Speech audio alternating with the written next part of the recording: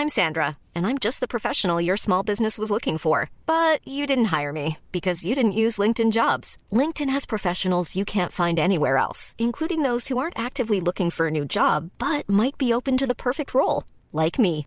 In a given month, over 70% of LinkedIn users don't visit other leading job sites. So if you're not looking on LinkedIn, you'll miss out on great candidates like Sandra. Start hiring professionals like a professional. Post your free job on linkedin.com/people today.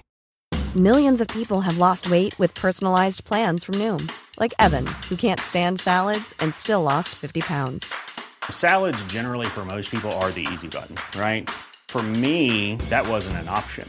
I never really was a salad guy. That's just not who I am. But Noom worked for me. Get your personalized plan today at Noom.com. Real Noom user compensated to provide their story. In 4 weeks, the typical Noom user can expect to lose 1 to 2 pounds per week. Individual results may vary.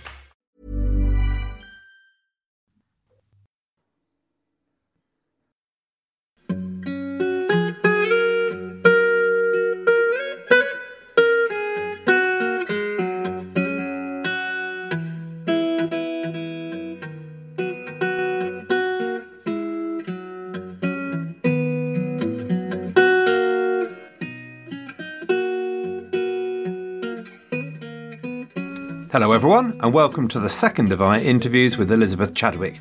This week, Elizabeth gives her insights about Eleanor of Aquitaine. Okay, so I'm here with Elizabeth Chadwick.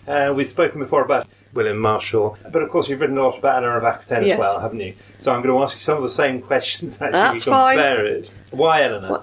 Well, this will be the same answer, some of it, as I gave to William Marshall, in that you can't write about the 12th century without coming across Eleanor of Aquitaine, and you wonder about her. What was she really like? Who are you? And again, what can you tell me that you've not told anyone before? Boy, did she tell me a lot.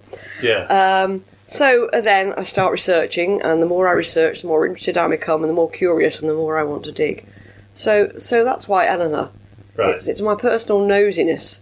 So Eleanor is very interesting to me because it seems there are an awful lot of myths, both contemporary with her and more recent. Yeah. Did you have any of those in your mind when you started? When I started, well, I think I got them in my mind because I sort of read some of her biographies, and I knew I knew the ones such as her supposed affair with her uncle in Antioch, and of course this whole Lion in Winter relationship with Henry II. But there were other things. What began to make me wonder about what I'd been fed, if you like, was I thought, well, I wonder what Eleanor looks like. And having read novels, and even in earlier novels myself, thinking of her as having this long, dark hair, I thought, well, if I'm going to write a full, proper novel about her, I need to know what she looked like. So I went to look. And there are no contemporary descriptions of Eleanor whatsoever, none. There are a couple of depictions. One is on her tomb, which doesn't show her hair or anything. There's a church window, which again just shows some nice clothes. There's a psalter, which shows a grey-haired lady, which is in debate as to whether it's Eleanor or not. But I went to those biographies to have a look at what they said. This is supposedly factual information about Eleanor. One of them said that she was black-eyed Eleanor. This was W.L. Warren, who's generally quite a respected historian. Yes, indeed, yeah. No source. Right. Another one went on, she was a black-eyed beauty with a curvaceous figure that never ran to fat in old age. No source. Another one, I think it was Marion Mead, had her as a saucy, hot-blooded, blue-eyed blonde. So here we got a black-haired, black-eyed, we got a blue-eyed blonde, no source. Alison Weir had her as a green-eyed redhead. There is that picture, is it there? There's a picture on the wall with her. But it's not her. Right. Okay. That's another of the myths that goes with her. It's a man. Right. It's probably the young king. Because it's got a shoulder pin, a cloak pinned upon on the shoulder, and no woman ever dresses like that, ever. It's a male cultural dress. I've been researching it in detail. Okay. I'm going to have to change my logo then. Yes. That's fine. It's like the Queen turning up in a man's suit to a gig. That's how different it is. Yeah. So there's all these different supposedly factual impressions of Eleanor, all unsupported. Yeah. The only thing that might support her being a blonde is that she had a relative back in the 11th century called William the Towhead. So that was fascinating. So I realised that the biographies, half the time, were making it up as they went along. Yeah. The other thing was that the biographies and some historians said that Eleanor got a half-brother called Jocelyn. Right. And I thought, oh, well, if I'm writing a novel, I've got to know about it, because apparently he was so important to her that she gave him some land in Sussex at Petworth. And Alison Weir said, it's mentioned in the Pipe Rolls. So off I went to the Pipe Rolls, which are books of accounts for the period, and there, sure enough, was Jocelyn, brother of the Queen, given so much land at Petworth. Trouble is, it doesn't say which Queen. It turns out to be Queen Adeliza of Louvain, second Queen of Henry I, who had a half-brother called Jocelyn and gave him land at Petworth. Right. And then he went on and married one of the Percys and started the Percy family. So it's nothing to do with Eleanor of Aquitaine. And yet there it is, solid in the history books, along with her hair colour. Yeah. And it's wrong. Yes. So it's me asking, who are you? Yeah. Who were you?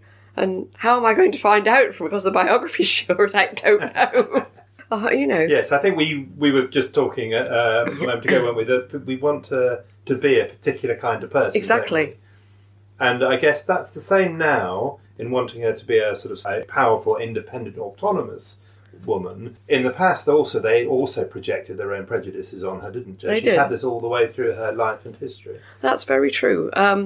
I would definitely recommend a book, actually, by a man called Michael Evans, called Inventing Eleanor, which looks at how the legends have come about, and in his own words, he says, I'm paraphrasing, but how she has become very, very different to the 12th century queen she was, because we've put so much detritus on her. Yeah. There's the legends from her own time about her having affairs with various people to blacken the Angevin family name. Then there are the ballads written in the 17th century for entertainment, where she went out and poisoned Rosamund de Clifford and had an affair with William Marshall and had his child, which is patently impossible because apparently in this ballad William Marshall takes her virginity, but seeing William Marshall wasn't born until she'd been married for at least 10 years to the King of France, it can't have been. And she had an affair in one with Saladin, didn't she? Oh yes, that was another one. Yes, that's right, yes. So she's having all these affairs, and then she gets, the Stricklands get hold of her and have her bombing about the Holy Land with one breast exposed. Yeah. And that's all been debunked now. Then there's Amy Kelly's Courts of Love, where she was supposedly sitting with her daughter judging men for lovers' crimes in Aquitaine in 1168, which never happened either. And then you get Catherine Hepburn doing the full Lion in Winter thing. But surely, come on, that's got to be right. You're trying to tell me Catherine Hepburn was not a... No, I have to leave the room if Catherine Hepburn comes on. I cannot stand that film. It's Catherine Hepburn being Catherine Hepburn. Yes, and indeed Peter O'Toole being Peter O'Toole. But I do love The Devil's Crown. You can find it on YouTube. It's the BBC from the 1970s, starring Jane Lapotaire as Eleanor Aquitaine, and Jane Lapotaire is spot on. Right, okay. I'll look that up. So yes, in fact, Jane Lapotaire wrote to me and said she'd really loved my Eleanor of Aquitaine novels. Really good. Out of the blue. Yeah, so I thought, well, I loved your Eleanor Aquitaine. So... superb. But like or loathe Catherine Hepburn's performance, and most people love it, I know I'm an exception, she's part of the Inventing Eleanor that's gone on. We see her as this sort of kick-ass feminist. Everybody says, oh, she was ahead of her time. She wasn't. She was of her time. Yeah. She was a fascinating, interesting woman who had tremendous stamina and tremendous emotional resilience, but she was still a woman of her time. And the amount of power she wielded was very much dependent on men. Right. Either on husbands who didn't let her have any or locked her up, or on a son who gave her authority during his absence. And when he returned, she retired to a convent. Right. Okay, so let's start off. Fine, great. That's setting the standard, isn't it? So, okay, and we don't know much about her childhood, do we? But she ends up as being quite a prize, if that's the right word to use. Yes, one of the childhood things, again, that's been in debate, but now looks to be really coming down on the side of, is that she was married at the age of 13 to Louis, Prince of France, when her father passed away. She was heir to Aquitaine, and Louis's father died soon after that. So by the summer of that year of being 13 years old, she was Queen of France. But she's 13 years old. Yeah. Now, the age of majority then was 12. Yeah. But even so, when you think of a 13-year-old girl versus middle-aged politicians, ecclesiasts and the lot, 13-year-old girl's not going to be ruling France. She might have an effect on her young husband, who's only 17. They're a pair of teenagers together. But they're not exactly going to be dominating the political arena. Louis VII gets a rather bad press, it always seems to me. What do you think that relationship was like? What do we know about that? Well, people to say about that he was infatuated and passionate about Eleanor, but at the same time that he was monkish. So you've got complete opposites there.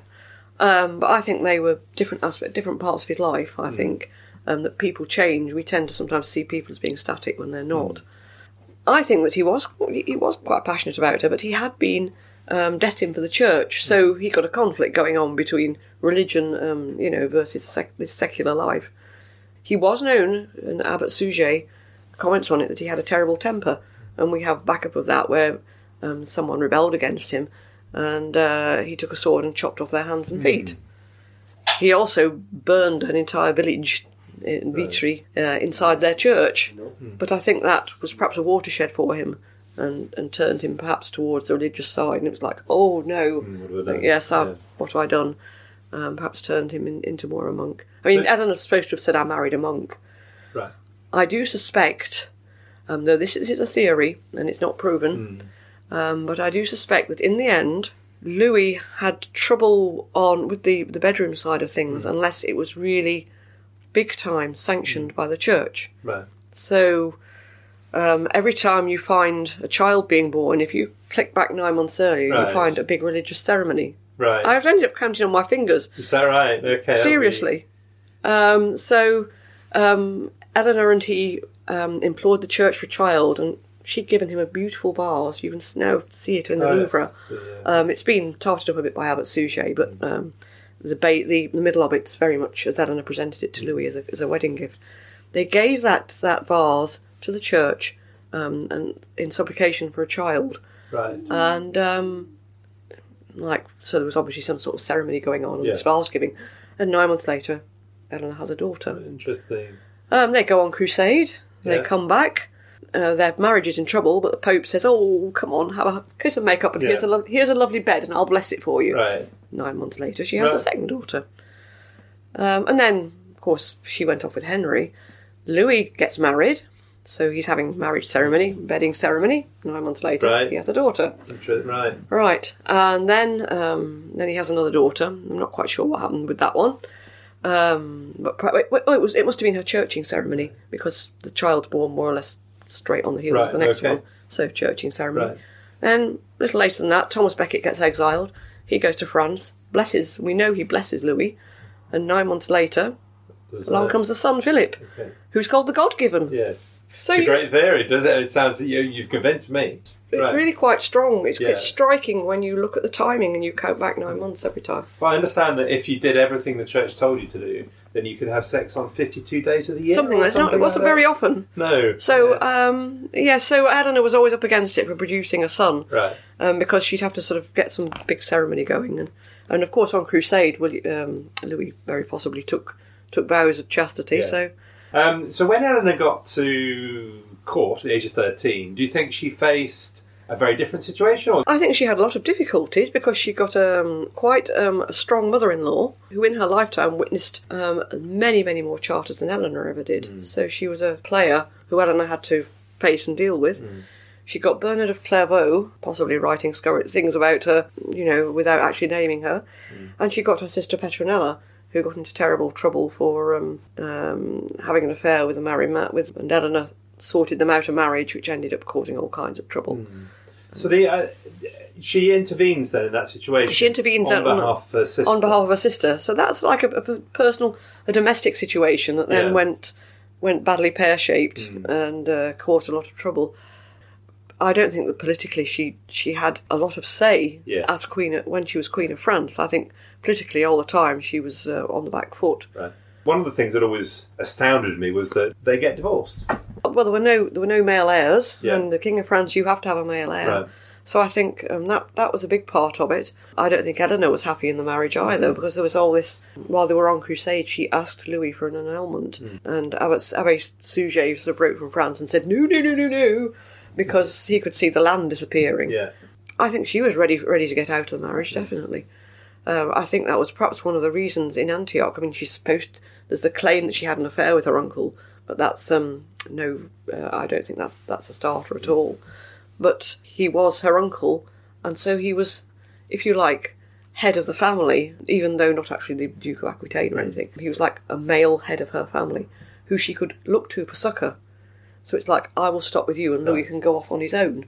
And I'm here safe with a male relative. Right. But Louis wasn't having any of that, and, more or less tied her up and forced her to come with him. So I think that's partly what that was about. Yeah. Eleanor was determined to have a divorce.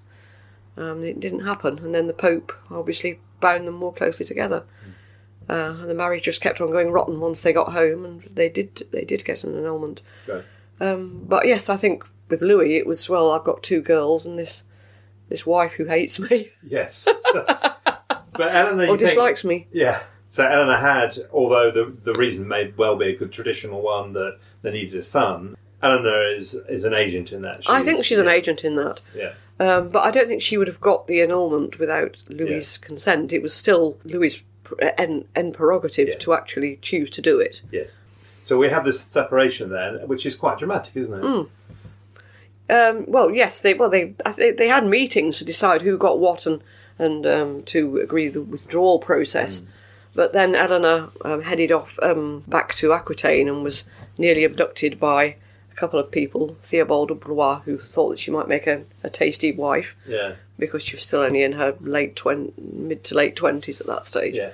And also Henry II's brother, Geoffrey, also tried to abduct her, but she managed to evade them both. She married Henry II. Well, he wasn't Henry II at the time, but Henry, the young Duke of Normandy, soon after coming home to Aquitaine. Well, it was obvious that she couldn't remain alone for long because all the vultures were circling to get her. She had to marry someone pretty damn fast. And Henry had been at court while the divorce was being negotiated. What isn't always noted was that when Henry came to court during the time of the divorce negotiation, he'd come for other purposes, was that his father was with him, Geoffrey le Bel. Now, his father was only 38, and who's head of the family there? Who tried to get a marriage with Henry to Louis and Eleanor's daughter Marie a few years earlier. Right. So who wants to get Aquitaine into the family? Yes. It's Geoffrey. So often you will see it in the biographies and everything. Yeah. Did Henry and Eleanor get it together? Yes. Did they do this? Were they passionate then? And I'm thinking, well, there's another man involved here. More likely to be Geoffrey. I think there's a strong possibility that Geoffrey is involved in this. He's head of the family. Yeah. He knows the divorce is going through. He knows that Aquitaine would be a nice little package in with the rest of it.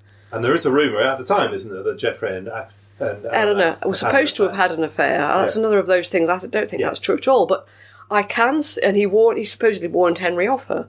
I don't think he did that at all because it was because I think it was Gerald of Wales who said it. Who's pinch of salt, yes. But on the basis of no smoke without fire, I think that possibly he took Henry to one side and said, "Look, she's 9 years older. I married a woman 9 years older, and you have to be so careful with them because that they'll take the bit between the teeth if you let them. Look at my marriage to your mother Matilda. Right. Just be careful." You gave some I have an idea that he probably gave advice because his own marriage had been so similar. Yeah. In that respect, the Empress Matilda famously. Yes, an older. Yeah. Woman above his own rank. And at this point, Henry's Duke of Normandy and she's Queen of France. She's got all of Aquitaine. So there's an older woman above his rank. Right. So I have a strong suspicion. And I think that because Geoffrey then went and got a chill and died very shortly after, I think he just gets shoved into the side and nobody ever thinks who else was there at the court. Yeah. So they do get married, Eleanor and Henry. Yes. And obviously they have a very long career together. Tell me something about what happens, what your view about that first period of their marriage until the 1173 74 rebellion. I think they probably got on pretty well at the outset. I think Henry was they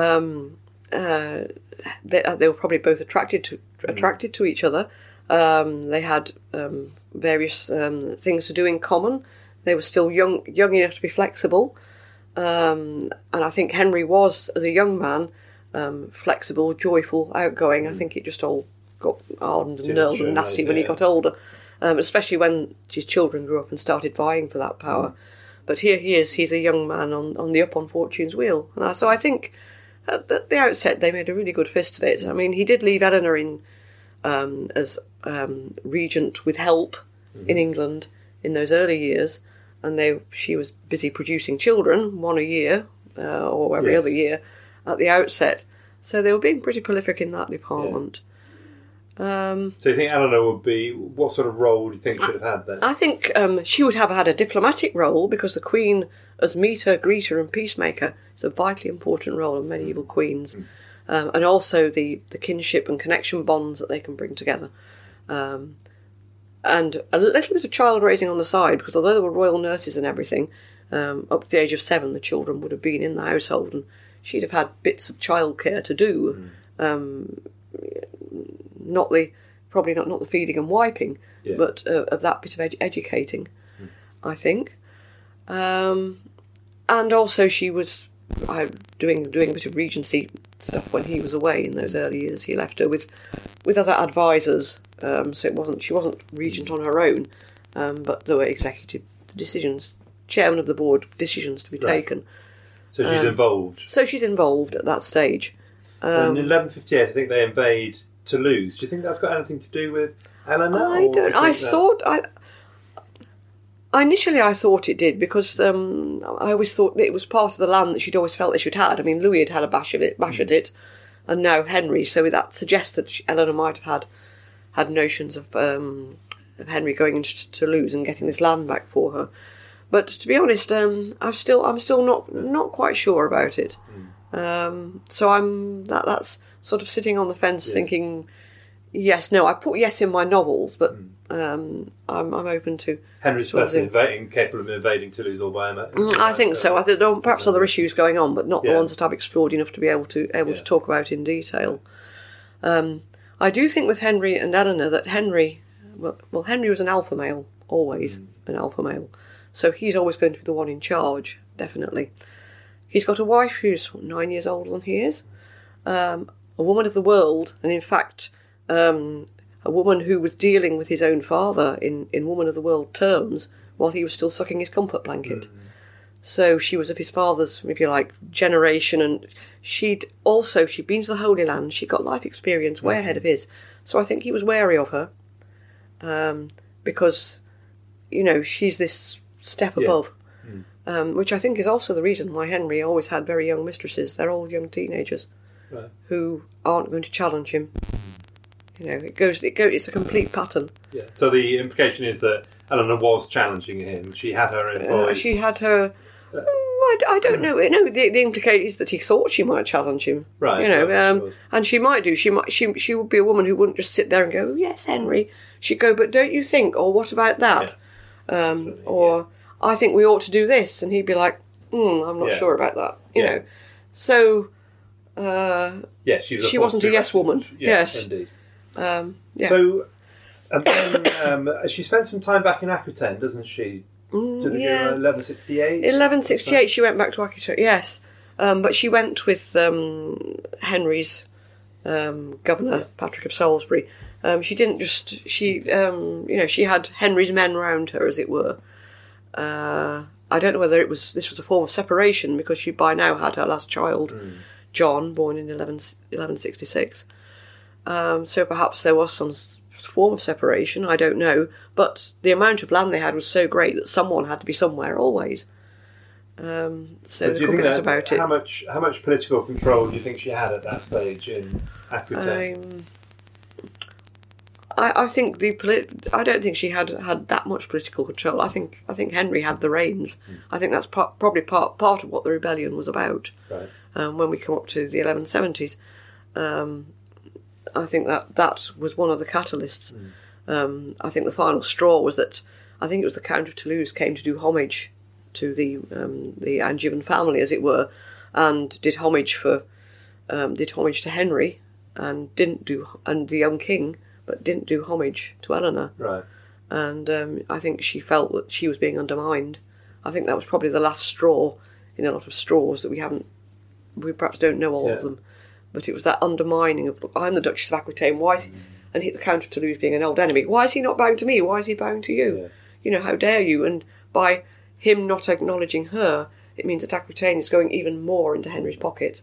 Yeah. And I think, the rebellion of the sons was over Henry taking land from, or castles from his eldest son and handing them over to John, who was still a child, as part of John's marriage settlement. And it was the young king going, you can't do that, you know, what about me? You've given me nothing. And I think with Eleanor, with her sons and that rebellion, I think it was like, I have a choice. I have my husband and the past and what he's doing and what he's doing, or I have my sons who are my flesh and they are the future. So who am I going to support? I would come to that in a moment. It'd be really interesting to talk about the dynamic. Before going to that, do you have any impression, I guess it's very difficult to know, but what her attachment was to Aquitaine? Very often people paint it as, you know, kind of emotional attachment between her and land or her and people of Aquitaine that she never quite lost. Do you think that's true, or do you think that's, you know... To be honest, I don't know. She was very peripatetic in her lifetime. But it is her childhood roots, the home of her childhood. So there must be that, I think must be definitely that connection there. Political rule there, she's never really had any when you look at it at all, because she'd left it when she was 13. But she has those 13 years with family, with parents, with grandparents.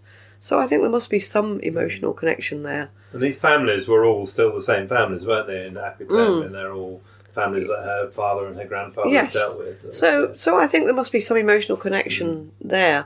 But like everybody, it is open to that speculation. You can't really... there's not really that much written about it. Nothing survives. So then, yes, as you say, we get to this big moment where she decides to side with her sons in rebellion against Henry II. Yes. Why do you think she does that? And I think it's because she probably thought Henry was being unfair, and she was being basically undermined in her own lands. Even if she hadn't had that much of a say in her own lands, to see that blatant undermining is probably one of the catalysts. Her sons were growing up. Her eldest son and heir, young Henry, he was married, he got a household, and yet his father was now taking his castles away and handing them over to his youngest son. And I think she would probably have seen that as being very wrong as well. And I also think perhaps she had no choice. She was, you know, stuck in between two grindstones. She had to choose which way to jump, to Henry or to her sons. Her sons were born of her body, and they were the future. And so you go for the future, and not the past. I was wondering if they'd won, and they weren't that far away from what they'd have done with Henry himself. I wonder. I do wonder what they would have done with Dad. Put him in a castle. Whether they'd have shut him up at Old Sarum, but I suspect not. He probably would have had to die somehow. Yeah. Very possibly. Yeah, sort of Richard II situation, maybe. Yes. But of course, he doesn't lose, he wins. What impact does that have on Eleanor's life? Eleanor was supposedly caught fleeing to the French court, disguised as a man. Only one chronicler says this, so we don't know if it's true or not.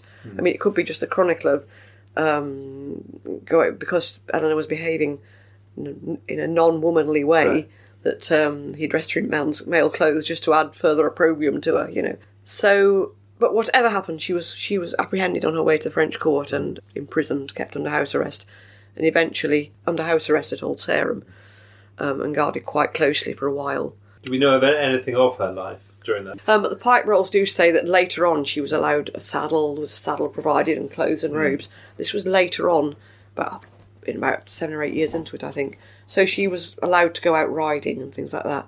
But it seems at the outset that she was kept under fairly close house arrest. Having said that, I think the young king would have come to visit her because he had permission to build a mews for his hawks. So perhaps he took Mum out hawking later on. There was at one point where Henry, I think it was 1176, Henry was actively seeking to divorce her, and suggested that she might like to become a nun at Fontevraud. But the interesting thing is that the convent at Amesbury was in need of an abbess, and Amesbury was a Fontevraud daughter house. So he could have been looking at her to become the new abbess of Amesbury. So I think he was hoping that she'd agree, and she refused. and so it never came about. Who was he hoping to marry in her stead? Who knows? It wasn't Rosamund de Clifford, certainly. Right. Because, he's a king. He's got to have somebody a bit more important than... When does Rosamund Clifford appear? Not till 1173, I don't think. Gerald of Wales. People tend to say the affair began in 1166 when he was in the Welsh Marches. Nobody knows when they got together. He might have loved her a lot, but really she was still, in the big scheme of things, a mistress and a baronial nobody. Yeah. So it's not somebody that he's suddenly going to put a wedding ring on. What's your view on what he became during that period? I think he was awful. Yeah. I think he was abusive. I think he was a control freak. Everything had to be under his thumb, and that included Eleanor. So eventually Eleanor's freed by his death, and what happens? How does she react? When she got a message that whenever she received the letter of his death, she made a decree freeing prisoners from the various jails around the place, saying she knew how refreshing it was not to be a prisoner. And then she had William Marshall came to see her. He brought letters from Henry. Right. So he was one of the first to greet, which shows again the relationship between Eleanor and the Marshal, that he was one of the first to come to her, and with his new shiny status, yes. I've been given an heiress. I'm off going to get married.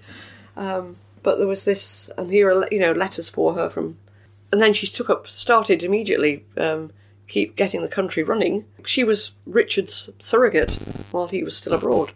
So do you think now she begins to have the kind of... I think so. Something approaching the influence? I think so, absolutely. How does that work? Is she made formally regent? Is it this soft power and influence? I don't think she was made formally regent, but she was given letters of... I suppose letters of proof, if you like. Mum's in charge till I get here, but so and so will help her, and so will help her, and if she asks you for this, then give it. And so it's informally formal, right? which sounds like a contradiction, but it's not. It's not. Mum's wearing the crown. It's Mum's in charge till I arrive, like the justiciar. And this was how it was set up when Richard went prepared to go on crusade. She was left with authority and various things to do and get on with. And although, of course, she left the country shortly after after Richard, to go and fetch his bride. Right. So, of course, other people were ruling the country in her absence. But when there were problems, she had to turn around and come straight back, which suggests that she was sitting at the head of the round table. She was chairman of the board. Right. But there were other people who could do it while she was away for short periods, or long periods. When Richard's taken prisoner, doesn't she write some letters to the Pope? She supposedly wrote some letters to the Pope, yes.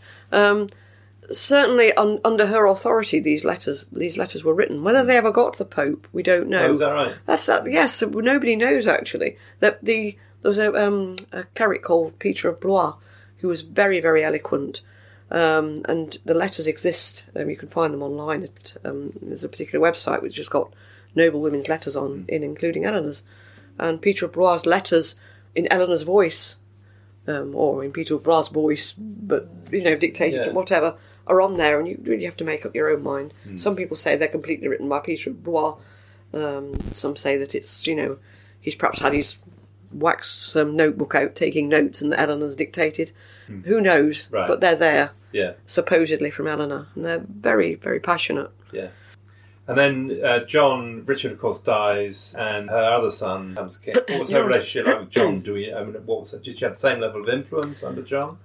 Yes, I think so. And I think that people say she hated John, don't know what they're talking about. You find that John was being very naughty when Richard was away and rebelling. At one point he was being besieged at Windsor, and then suddenly everybody pulls back. Why do they pull back? Because Eleanor tells them to pull back. She needs to keep the country on an even keel. But if you've got a son who is basically heir to the throne, you're not going to have him taken by your barons, because that weakens him. She can't have the son who's the heir to the throne being weakened. And so, in John's interest, she would tell them to pull back. When Richard gets home, she mediates between Richard and John, so they come to an alliance. When John comes to the throne, she mediates with the French for him. She goes and fetches her niece, Castile, to come back and be a French queen, which is part of a peace treaty. She's constantly working, and it's all to do with helping to facilitate John. Whether she may have had a preference for Richard, but at the same time, she never does anything to harm John. The picture you're painting is of an Eleanor who's quite mature decision-making, who is a conservative force, as it were, rather than a disruptive force. Yes, I think so. She is a stateswoman and a woman who bides her time, and she also has enormous emotional resilience. Of her children, I think she'd only got, when she died, I think there were 2 living out of all her children. There were only 2 who survived her. Of those children, one Richard the Lionheart had died in her arms of gangrene. Her daughter Joanna had died in her arms in childbirth. She had to come back from those and deal with political situations. She's got tremendous emotional resilience. And also I've talked about William Marshall's humanity and diplomacy, and they were good friends. And that makes sense that she would have had similar mindsets. Right. Okay, so Eleanor finally dies in 1204, I think. Yes, I would say that she is probably responsible for designing those effigies at Fontevraud. Bearing in mind that these effigies were lost and shoved in a cupboard for ages and then repainted, so they're not even sure exactly who is who. The one that's purported to be Henry is clean-shaven, and Richard has a beard. So that's always made me interested, because a beard equals, in the medieval period, gravitas and head of dynasty and things. So are we looking at the effigies the wrong way round, or did Eleanor give Richard a beard to just be a subtle comment? A little subtle bit of one-upmanship. Yes, because when Gerald of Wales draws Henry, it's bearded. It's got a beard. Yeah, that's very interesting. So maybe there was that little suggestion. Yes, I have no idea. Bit of revenge. It's a complete theory, but I do find it fascinating, and it's also interesting that she is reading a book because she's the keeper of knowledge. The men are passive; they're just lying there with their staffs in their hands and their swords are off at their sides. And here's Mum and wife reading a book, probably a psalter or a prayer book it will be, but she is reading it. Possibly, being as reading was meant to be read aloud in those days, they have to listen to her for eternity. Oh, interesting. That's a nice thought. Brilliant. Thank you so much. Right. I did want to ask you a couple of general questions. So you must have read, God knows how many history books. Give me a couple of your favourite ones that you'd recommend in any period. Doesn't need to be but definitely Robert Bartlett's England and the Norman and Angevin Kings, because it's a great big thick book, but it's written in a very readable style and it will cover everything you want to know. If you want to study the period, or if you're a writer like me and you get marooned on a desert island and you've got to write a novel and you can only take one book with you, you take that, it'll have everything in Bracy. You need to know everything. The other one is pretty personal to me, but it's David Crouch's biography of William Marshall in its third edition, because it's got a lot of new material in it about William that nobody else has written about. And it is the gold standard. What are the new things about David's interpretation? Well, there's a lot more on tournaments than there were in the other editions. There's an interesting thing that William may have had an illegitimate son. I was going to ask may have. Yeah. I'm not convinced. Okay. But this Gilbert Marshall turns up with various bits of land, and he's definitely a family member, if not a son. So there are new people arriving. And there's also a piece about his father, where as soon as William is married, he has a big mass said for his father on the anniversary of his father's death. So we find out his father's death date, which nobody knew before, but B, the fact that he had enough of respect for his father, even after the whole hanging incident, to have a mass and feast for him. Yeah. The moment he could afford to do something big enough. Yeah. And that's when William is a middle-aged man. Brilliant. That's really good. Thank you very much. Right, a pleasure. Thank you for doing the interview. Great. Thanks for listening, everyone. Good luck. And I hope to be back in a few weeks' time to restart the story of the Tudors.